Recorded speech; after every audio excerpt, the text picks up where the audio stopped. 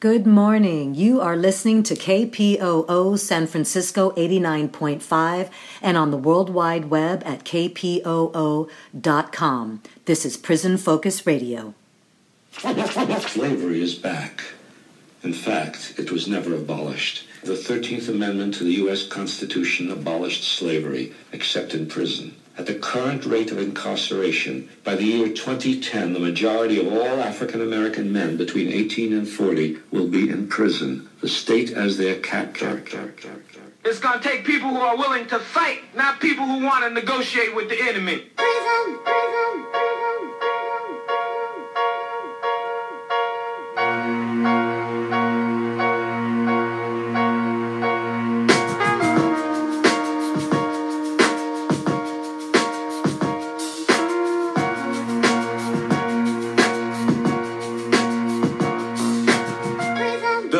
Life containment, where reform and discipline are labeled enslavement. From rites of passage to stacking the raiments, sporting the iron bars, just gracing the pavement. It's just like cavemen from the pages of myth, cohabitating in darkness while we wallow in filth. Generations of jewels will trickle down to abyss as blood stains these prisons like the pyramid glyphs. Guilty or innocent agents of government treat our hoods like picking ground. Schools to tenement, all sagging uniform as thugs. They represent racial stereotypes. A profile for the oppressed. When you witness genocide every day, you get the hint that the ghettos are cold like a lab experiment. As young women and men street hustle before they 10, graduating from juvenile halls, enough to remember to the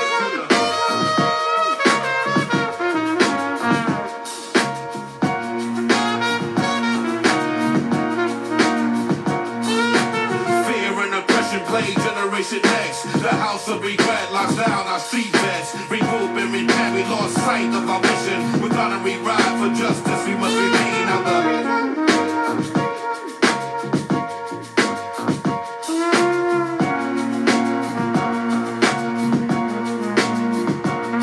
we trade wisdom for greed, trade life for wealth. Fools wait for lockdown, find the knowledge of self.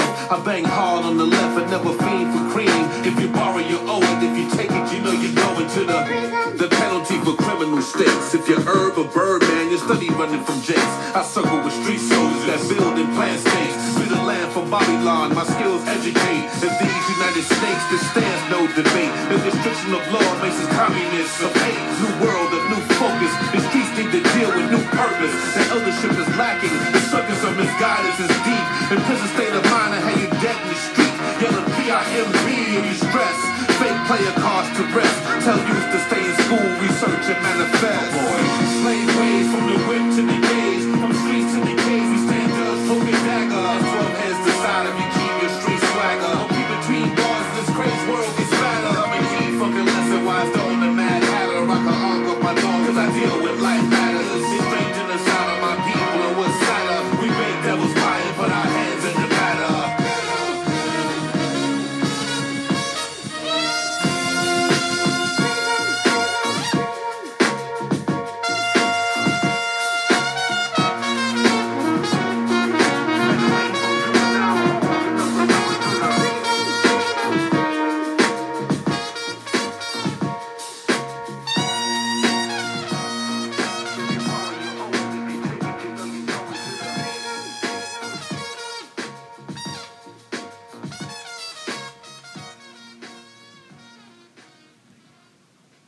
Good morning, beautiful people. Thank you so much for joining me here on Prison Focus Radio. I am your host, Nube Brown, and we are going to have a good show today. Well, it's another good show because the voices that we hear from are always just such an inspiration and just so beautiful and so moving. And this morning we are going to be talking with Alicia Montero. She is a wife and a mother. She is the wife of Anthony, who, of course, is caged here in a California prison, but she's also going to talk a little bit about her work that she does as an advocate of in the prisoner human rights movement. And also, today you're going to hear from me, because as you know, this show is pre-recorded, and the day after I spoke with Alicia Montero, I found out, or Malik and I found out, that he has been denied home confinement. So I would like to share with you how I feel about that. So you will. And okay, we're going to take a little turn here and let you know that KPOO is still in its fundraising time until the end of the year. So please make a donation to this fantastic radio station, KPOO San Francisco 89.5. It provides this 1 hour here of prison-related issues. I know of no other radio station that gives a full hour to this. And with humbleness, I feel so grateful that I am able to host this hour. And again, so I also want to say, please get in touch with me at newbay@sfbayview.com and let me know how you feel about the show, what you would like to hear, what you're not hearing. Okay, so back to the fundraiser. Please make a donation. It's so important that this community-run station stays thriving, not just surviving, but thriving. It is very important that we keep it because, again, with much gratitude, I say that having this hour here and all of the beautiful music and the Saturday programs, the Sunday gospel, I mean, there's just so much to get from the KPOO San Francisco 89.5. So please make a donation, and you can write to KPOO at KPOO P.O. Box 156650, San Francisco, California 94115. Or you can go to kpoo.com and make a donation there. So please do. So you can send your checks to the address, or you can make a donation online. Big or small, everything in between. You've heard me say this before. It all matters. It's when we put in what we can together is what makes it makes it go. So, and especially in this time, as you can see, I mean, mutual aid is like one of the big, buzzwords, right? It's us coming together because we really are what? The power of the people. And it's us that's going to make it happen. So please make those donations wherever you can. Okay, I'm going to go ahead and we are going to get started on the show, and you'll hear some other voices as well. All right. Thank you again for joining me this morning. Oh, sorry. Want to give a big shout out to our beautiful people behind the walls. We love you, our loved ones, our community members, and your families, okay? We are here for you, all right? This is your platform for your voices, your solutions, your dreams, things that you're doing. So, again, just a big shout out of love and solidarity to all of you. All right, we're going to get started with the show, and we're going to hear from Alicia Montero first. All right, good morning, everyone. I have with me this morning Alicia Montero, and she is a wife and a mother, and the wife of Anthony, who is on the inside. So she's going to be speaking to us this morning. Good morning, Alicia. How are you? Good morning. I'm good. How are you? Great. Thank you so much for joining me. This is going to be wonderful.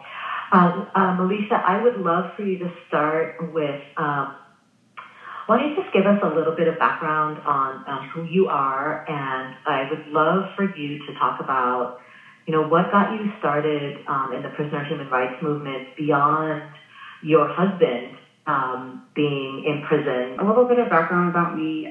My father actually worked for CDCR when I was a kid. That's what brought us to Sacramento in the first place. And he actually worked in Vacaville, where my husband is housed. And I remember as a kid, my father, having feelings about the way the incarcerated were treated, and we would put together gifts every year for the guys inside, and my dad would sneak them in, and he was a welding instructor. And so we had a couple of guys stay at our house after they were released when I was a kid. So this was a normal part of my life. I didn't, though, at the time realize how racist and evil the system was, to be quite blunt. Fast forward to a couple of years ago, meeting my husband, and we lived in San Diego at the same time years and years ago. But meeting him a few years back, at the end of 2017, we started talking, and things were great. Things were wonderful. He had been doing a lot of work on himself, but I think that thing happens when someone's been down for a long time and they fall in love and they're like, they're ready. And things were great until this pandemic hit, and things shifted for me, for my children, for everybody on the outside. And I remember clearly the day that it switched. I was up late, like I had been doing many, many nights when this pandemic first started, and they shut down visiting, and I was so worried. And I was up late one night, and I found the populations in all of the prisons, and my mind just started going, and I'm looking at these populations of almost 170% inside some of these facilities, and knowing what they're saying about this virus. And I kind of went into panic mode, and it started to scare me, and I had a choice of either crumbling to this fear or stepping up and doing something. And I wasn't willing to just let my husband sit inside while I sat out here and cried. So it was time to do something. And there was this very recognizable change in me, and it literally happened overnight. And I started attending webinars, and I started attending the case management meetings with Judge Tygar, who oversees the Plata versus Newman case where they were sued for overpopulation. I started attending all of these things and taking notes and just absorbing everything that I could, and I started finding discrepancies and stuff, and I started writing letters. I wrote a letter to Judge Tygar and blasted it out, and it got out there, and people were sending it in like crazy. I started sending letters to the governor and to senators, and emailing journalists and newspapers, because where does the information come from? So often it comes from these news reporters, and just if I saw something they wrote that wasn't true, I found out who they were, and I wrote them. I had no problem reaching out to anybody. I got involved in protests and phone zaps and email zaps, and that turned into this thing where I have, my 40-year-old husband who is healthy, and he's in a facility that's not, it's not one of these ones that has, that's this huge hot spot like San Quentin was, like Kern Valley is now, like Mule Creek is right now, like so many facilities are right now.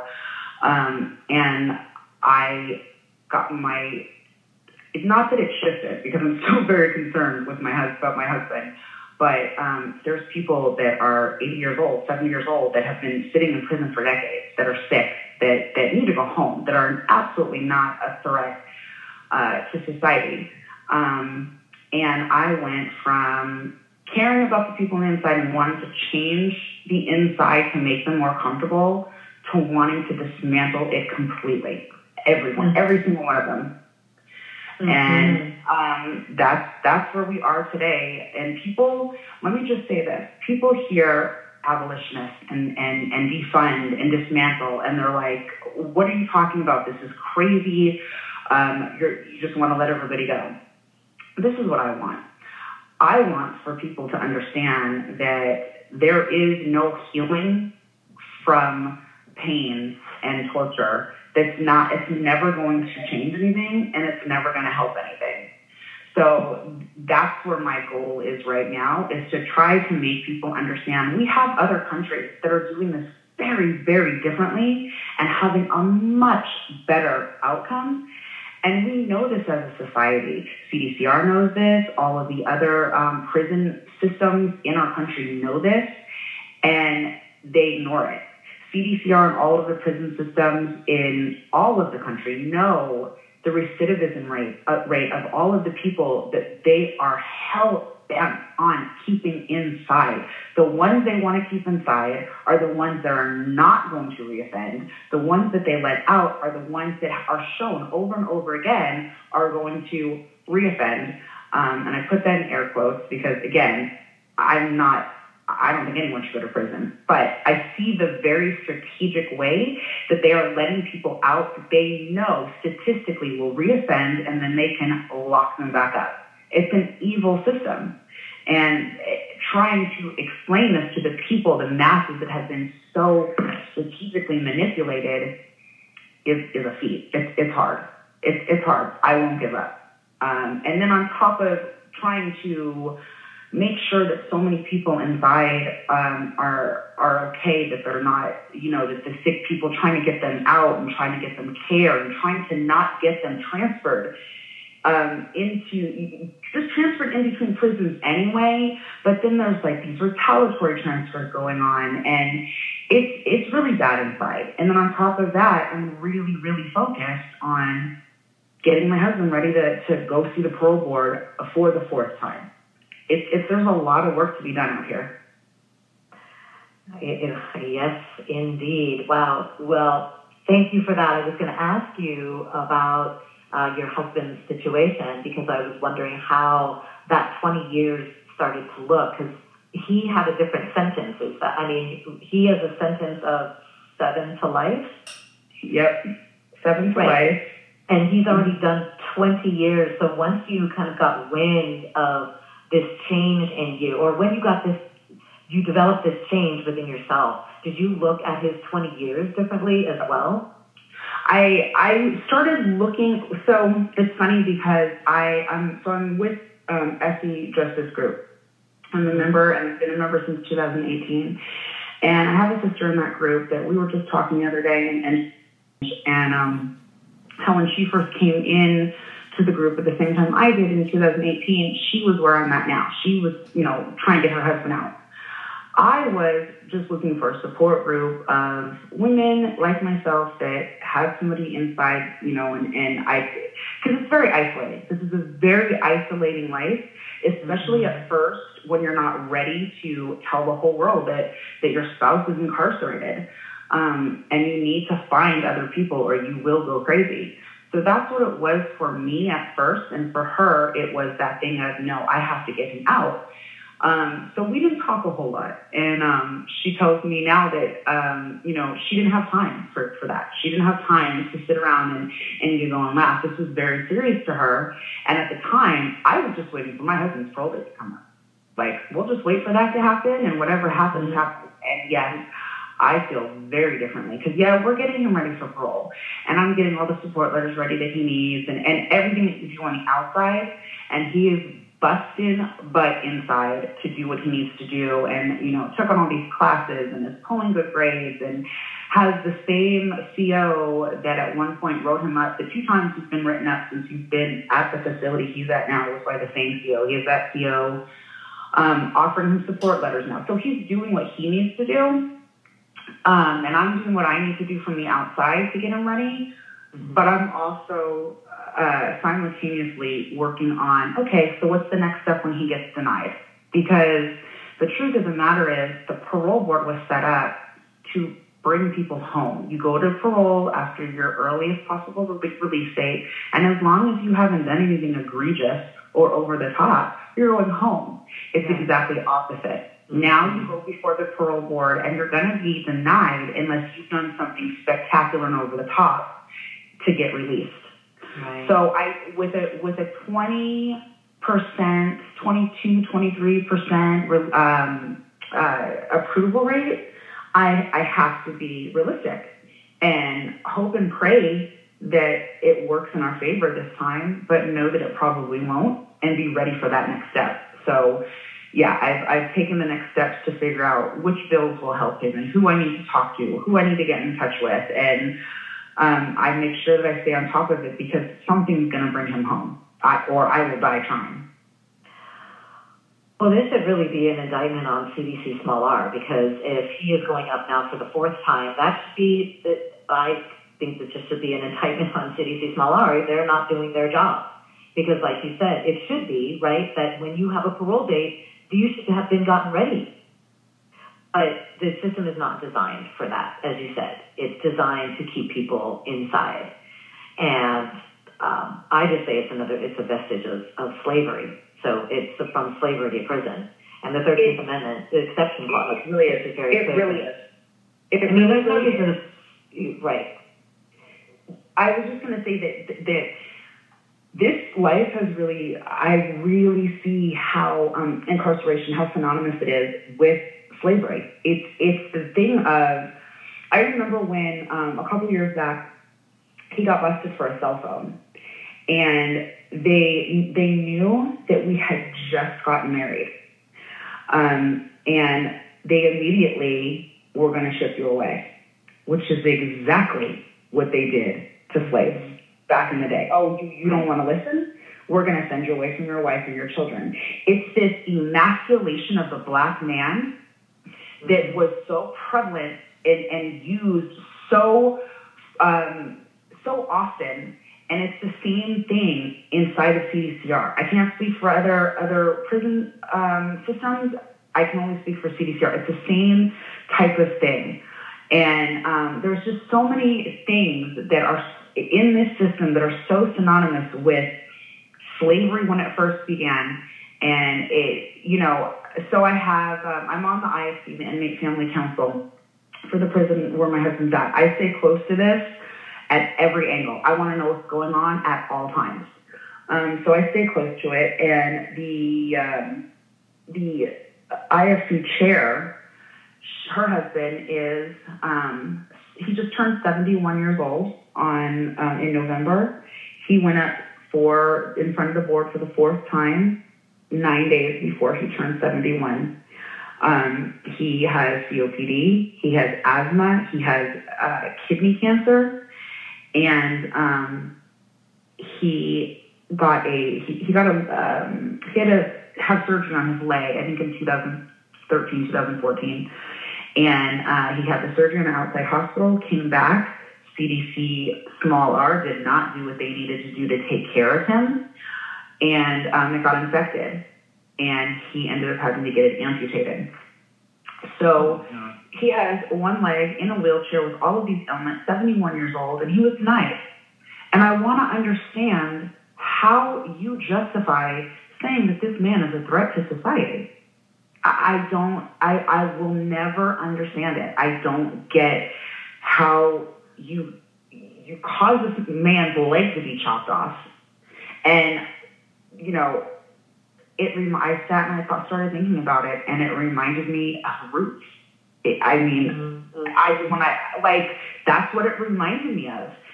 There's so many things synonymous with slavery when it first began. And the system people say the system is flawed. That's such an understatement. They're killing people. They're killing people inside. Yeah, it's genocide, I think. Absolutely. It is. I mean, especially when they're separating families. Yes. I mean, and especially, and now, I mean, COVID can be used as a weapon, and it has been weaponized. Absolutely. For them, especially in these overcrowded conditions, lack of medical care. I mean, there is no care. There is we say CDC small r because the small r is because there is no real rehabilitation. The rehabilitation that's being done is, again, like you mentioned with your husband, the hard work that he is doing inside and the hard work that you all are doing out here, right? Only to be looking forward to a very likely denial. I really want to commend you for the work that you're doing. I need to be in advocacy for prisoners in general, right? Knowing what it is that your husband is going through. I mean, I know that you had said that, off air, that, in terms of COVID, the prison that he's in is doing okay. But the reality is still, he's been in 20 years of this 7 to life sentence. That's 13 years more than he was supposed to be inside, really. At 7 years, he should have been ready for parole and be home. Right. We should have been ready. And not to mention that they put so much emphasis on this youth offender, and how they're really going to take into consideration, you know, that he was under the age of 25, 26, whatever it was. He was 21 years old when he committed his crime.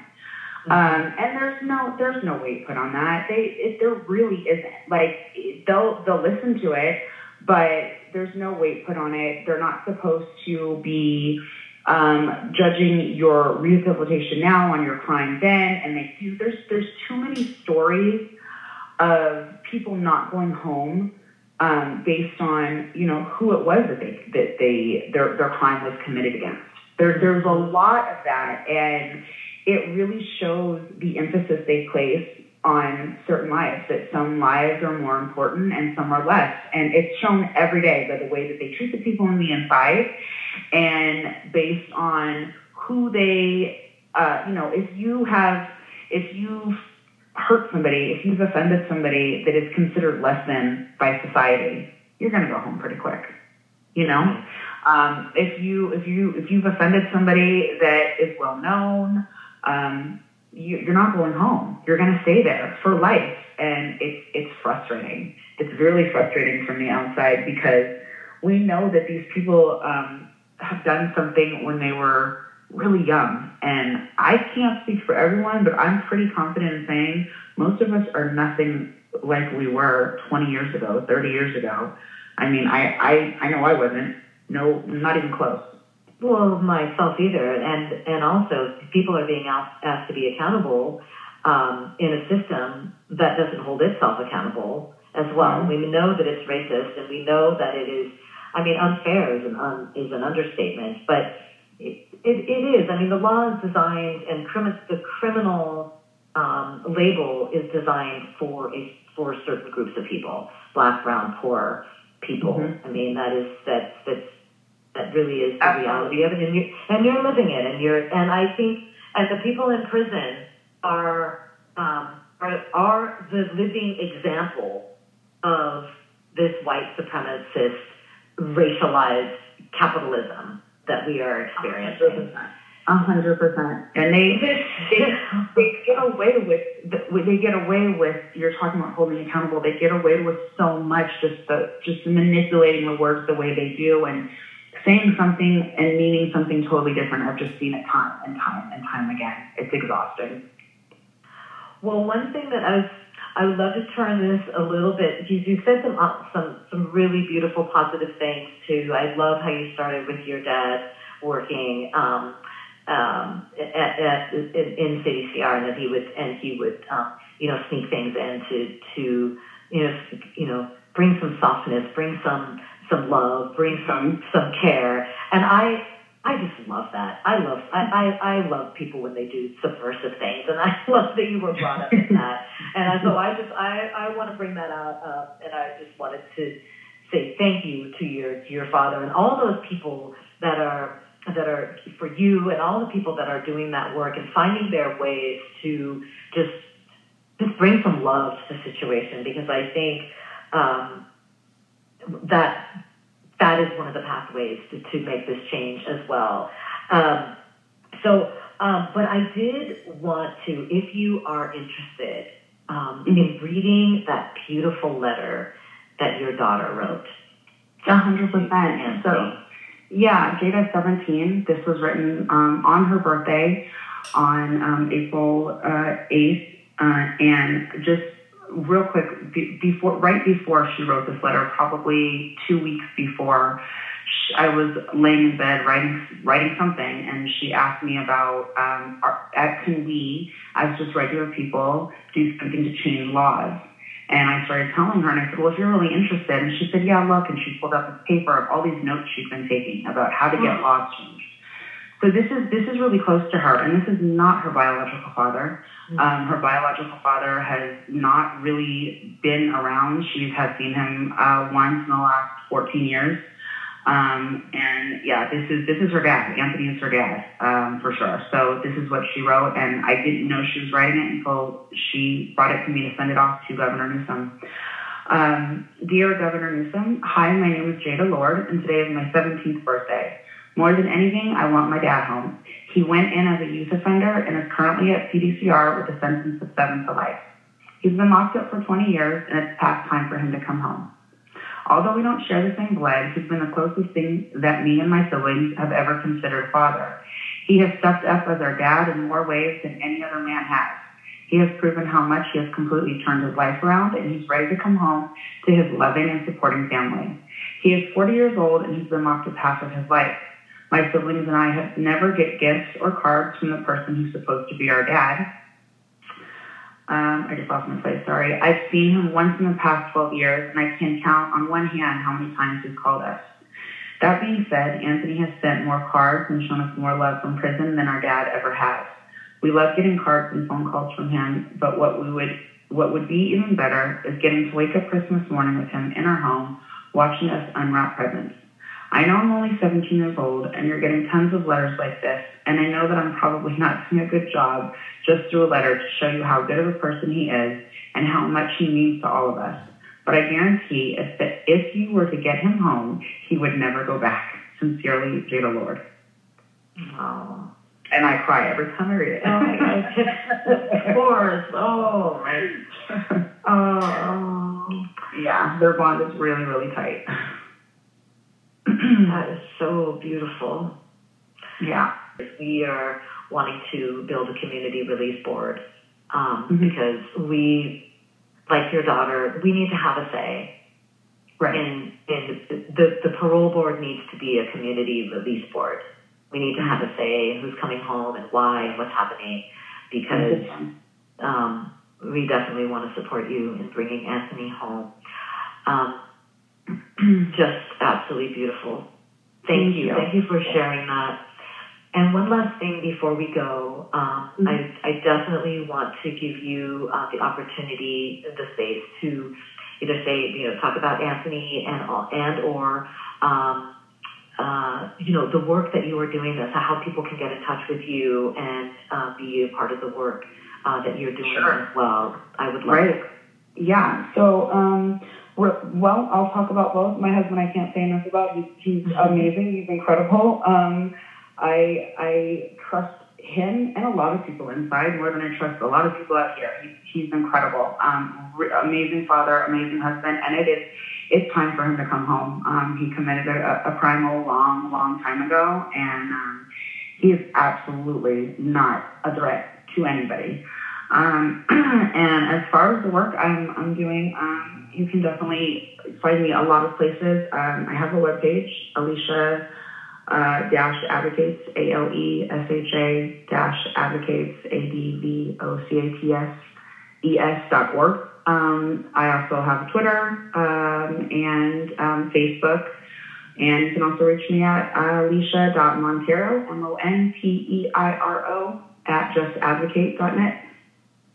And I'd also like to say that I'm always looking for people who have the time to donate their time to this. I'm always looking for more people right now. It's just me and a couple of other people, and this is just daily work we do. There's always something to be done, and I'm always looking for people to help and donate time. Wonderful. Thank you so much, Alicia, for the work that you do, for your beautiful heart. You're obviously just an amazing mother and wife and just person, and I'm very happy to be getting to know you. Thank you so much for having me. I really appreciate the opportunity to get my story out there and get my information out there. I really appreciate it, and I adore you. Thank you so much. Good morning. If you are just joining us, this is KPOO San Francisco 89.5, and this is Prison Focus Radio, and I'm your host, Nube Brown. I was just in conversation with Alicia Montero. We are now going to take a musical break, and we are going to come back with me sharing with you how it feels to have my loved one, my partner, be denied home confinement.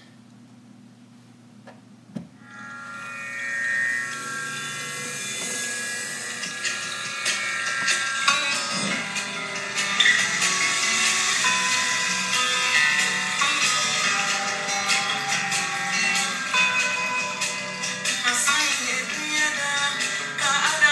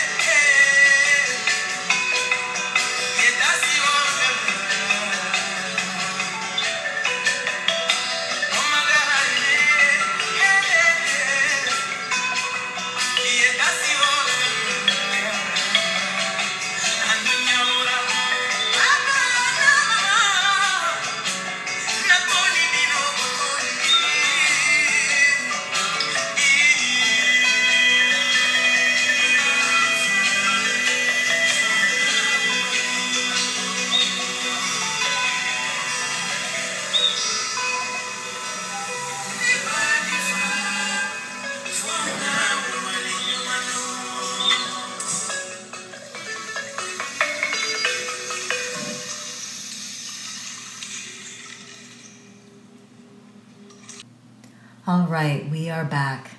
There is something about that song that just makes me feel good, even if I don't understand the words. All right, so I wanted to share with you that the day after I spoke with Alicia Montero, Malik and I found out that he had been denied home confinement. And let me be clear, I am not bemoaning my situation. There are hundreds of loved ones like me who are going through the same thing. You just heard from Alicia. You've heard from people on this show many times. But it's important that I share my experience and not try to give voice to someone else's experience. And like I said, it hurts. These phrases like reentry services and rehabilitation, and basically so many of the lies that CDC small r continues to tell us, and that this system tries to tell us, are just not true. There is no reason that anybody should be denied parole time and time again. Malik should not have been denied home confinement. There's no reason for it other than the upholding of this system of control and what's not white supremacy, it's white pathology. And it's making us numb to the abuse that people are experiencing. This is genocidal. This is also denying the connection between people. This is denying family ties. This is denying humanity. And I, for one, I'm just not going to stand for it. I'm not going to buy their lies. And we are going to fight this. We are appeal it, talk about it, and we're not going to stand down. And I don't think anybody should. But I also don't believe that we have to commit ourselves, basically, is what I want to say. We have to commit ourselves to a different world, a different vision. And that's why I'm an abolitionist. And why I don't believe in prisons, and why I want to burn them down. And I want them to be gone now. Because they don't heal, they don't care for, they don't help the situation at all. We need to envision another world. We need to build another world where we are caring about one another, where our family ties, our human ties, our connections in mind, body, and spirit are the priority. How are you going to deny someone home confinement when they've passed every drug test, every random drug test? They not only have this person, my loved one, Malik, this person that I'm in love with, that I'm trying to build a life with, not only has a job, but he has a beautiful job, a job that fulfills his spirit. It fulfills his passion for the work. He loves his job. It's not just an income. And he has a fiance. He has someone that he is in love with, that he is asked to marry him, which is me, who has said yes, and you're saying no. You can't go home. You can't go to that. You have to stay here in this place where we can control you and keep an eye on you and deny you your happiness, because really that's all that's going on here. This is crap. And this is what they're doing to millions of people. They're telling them, no, you can't have a life. No, you don't get to be happy. No, you don't get to heal and grow and find redemption and find success in your life. Even after all that you've been through, after all the years we've punished you. No, we're going to deny you again. And that's why people out here also are working to create community release boards. Because the people that are denying us, denying us, the people, our people, are ill qualified to make these decisions. They are only there to uphold a system of control and dehumanization and exploitation and of people for profit. But I know that we're in community together.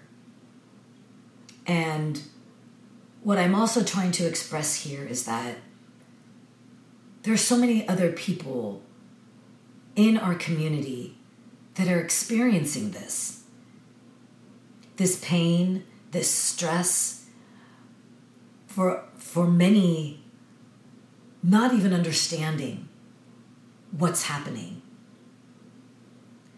You know, that it's by design that people don't know about the exception clause to the 13th Amendment. It's by design that people really don't understand this beast of a system, this prison industrial slave complex. Because they're coming from the heart. I'm coming from the heart. You listening to me come from the heart. You have a lens of humanity. There are people inside that are embracing and uplifting our humanity, not only their own, but they're reaching out to us saying, I am here, reach me, let's reach each other, let's create portals for our humanity, let's operate in humanity, Ubuntu. You've heard me say that before. You know where I learned that from? I learned that from a prisoner. I'm in love with someone who was a prisoner, and they have denied him the chance to come home. And partly the reason this brings tears to my eyes is because you know the work that I'm doing with Liberate the Caged Voices. I mean, Malik is out. We are in a much better position. I mean, yes, they have denied him home confinement, and it hurts.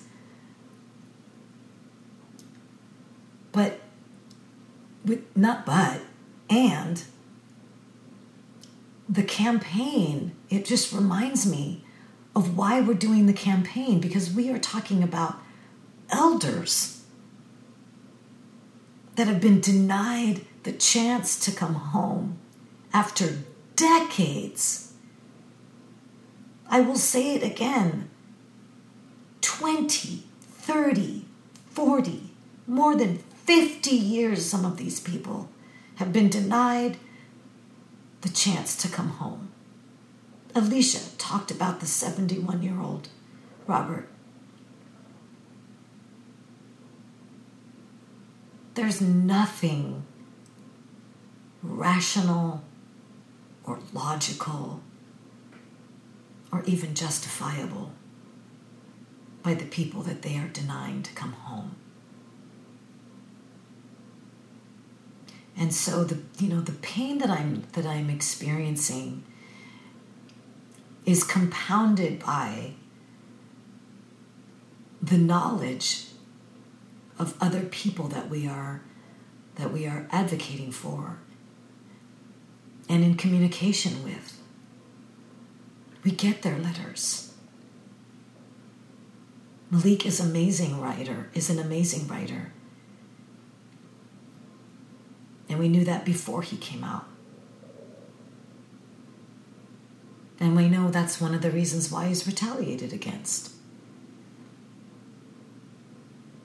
And not only is that painful, that this is part of a system that we're living in, it is angering. I mean, how dare you?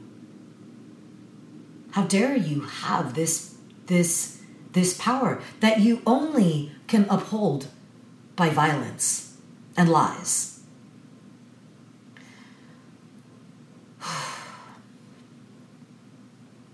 So, again, I'm expressing this because this is just an example. It's painful and we're going to get through it. But people are having to go through much worse. And I kind of want to take that back because I don't want to be comparing. Like, oh, my pain is more or less than yours. denying people the opportunity to be connected and to come together is genocidal. I don't care.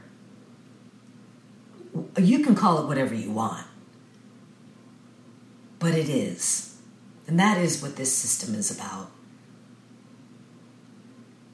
It is dehumanizing, it's exploitive, it's destructive, it's genocidal. Now, if any of you have been listening to this show, you know what I'm talking about. And we have to be, I guess I just want us to be more free in saying what it is that's really happening.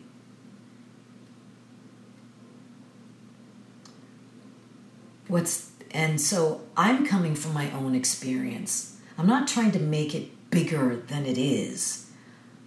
What I'm trying to do is create more space for what's really happening.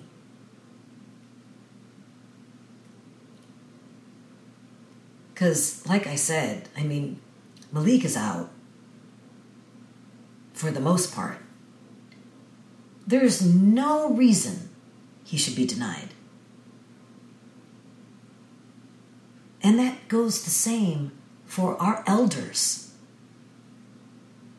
17 times, Ifeoma Modibo Kambon, slave named Darrell Burnett, has been denied parole. And he is one of hundreds of people. No, thousands of people who are being denied their freedom. Denied. By people who are never held to account. This is BS. Malik's and my situation is the easy one. And they're saying no.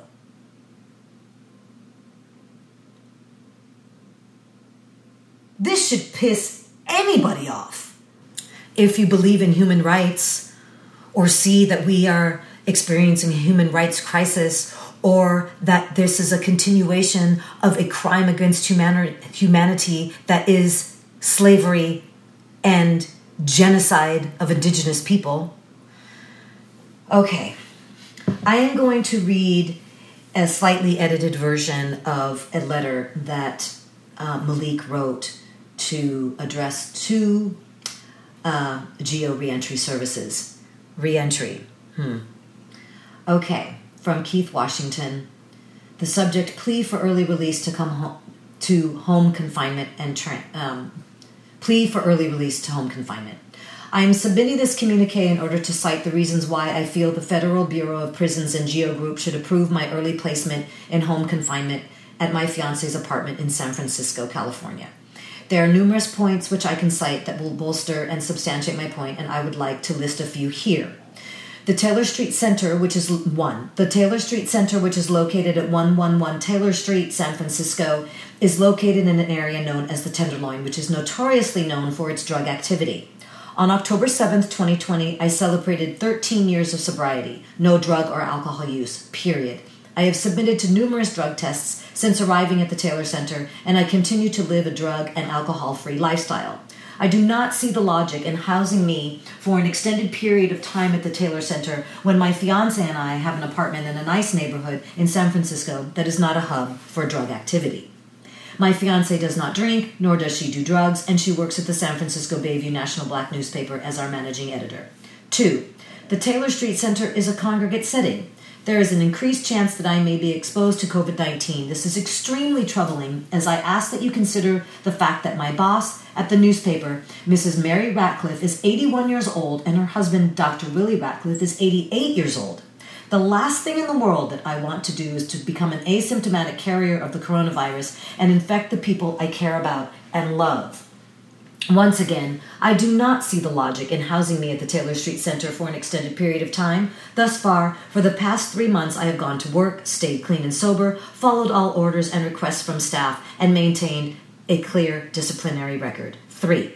The Taylor Street Center houses both federal and state prisoners. The current program is set up in such a manner that does not allocate any time for federal BOP prisoners to spend any personal time with family members or significant others. Much of this is attributed to the coronavirus. Finally, I state for the record that this is the first time that in my life that I have put together such an impressive string of years clean and sober, especially when I am housed in such a drug-infested neighborhood.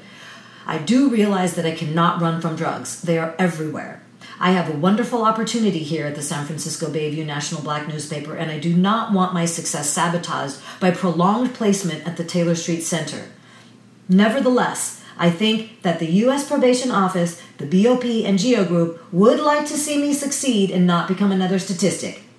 I pray that the BOP, as well as GEO Group, will take a close look at my unique situation and consider the points that I have cited. I firmly believe that we can come to an amenable solution where everyone gets what they want.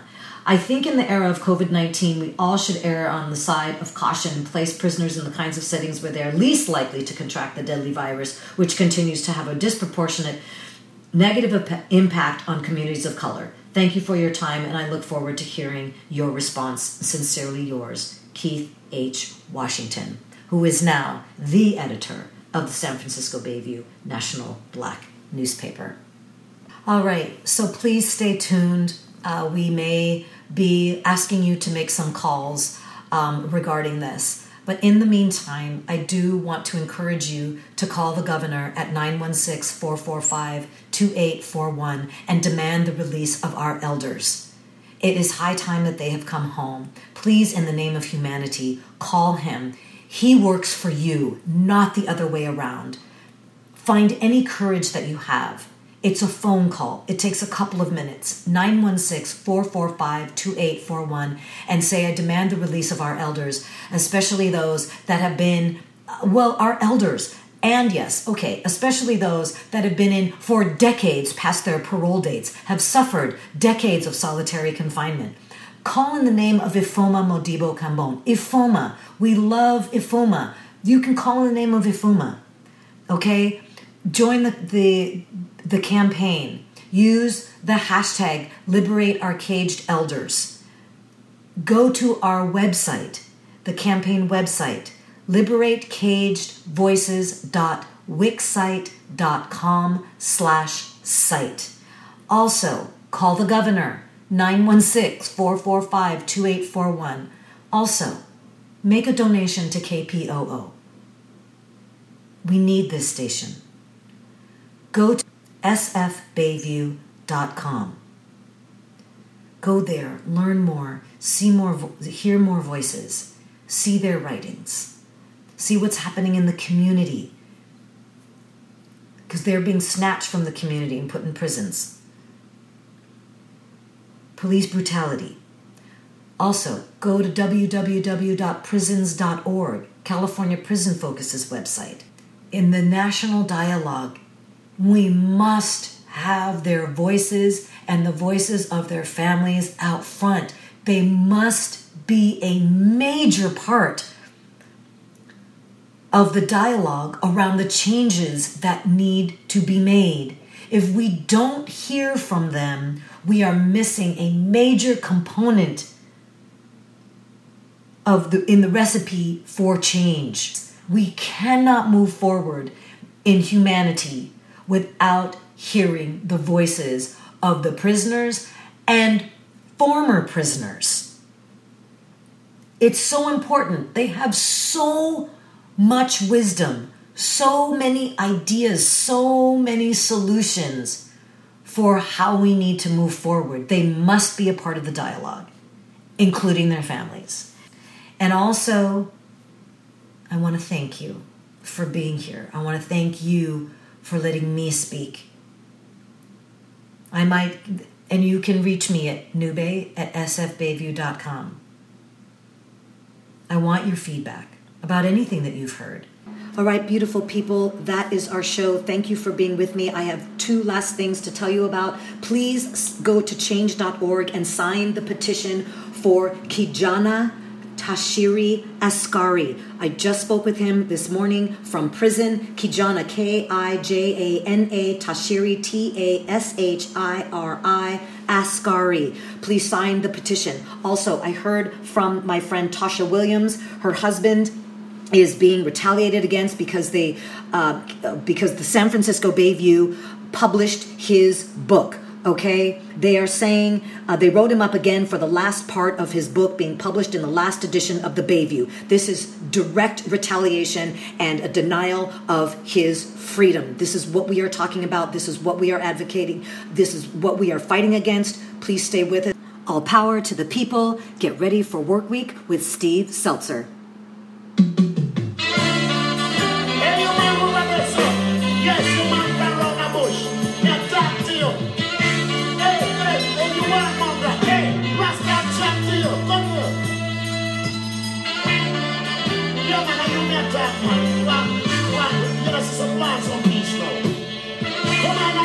Come sit down, come stand and eat marijuana tree.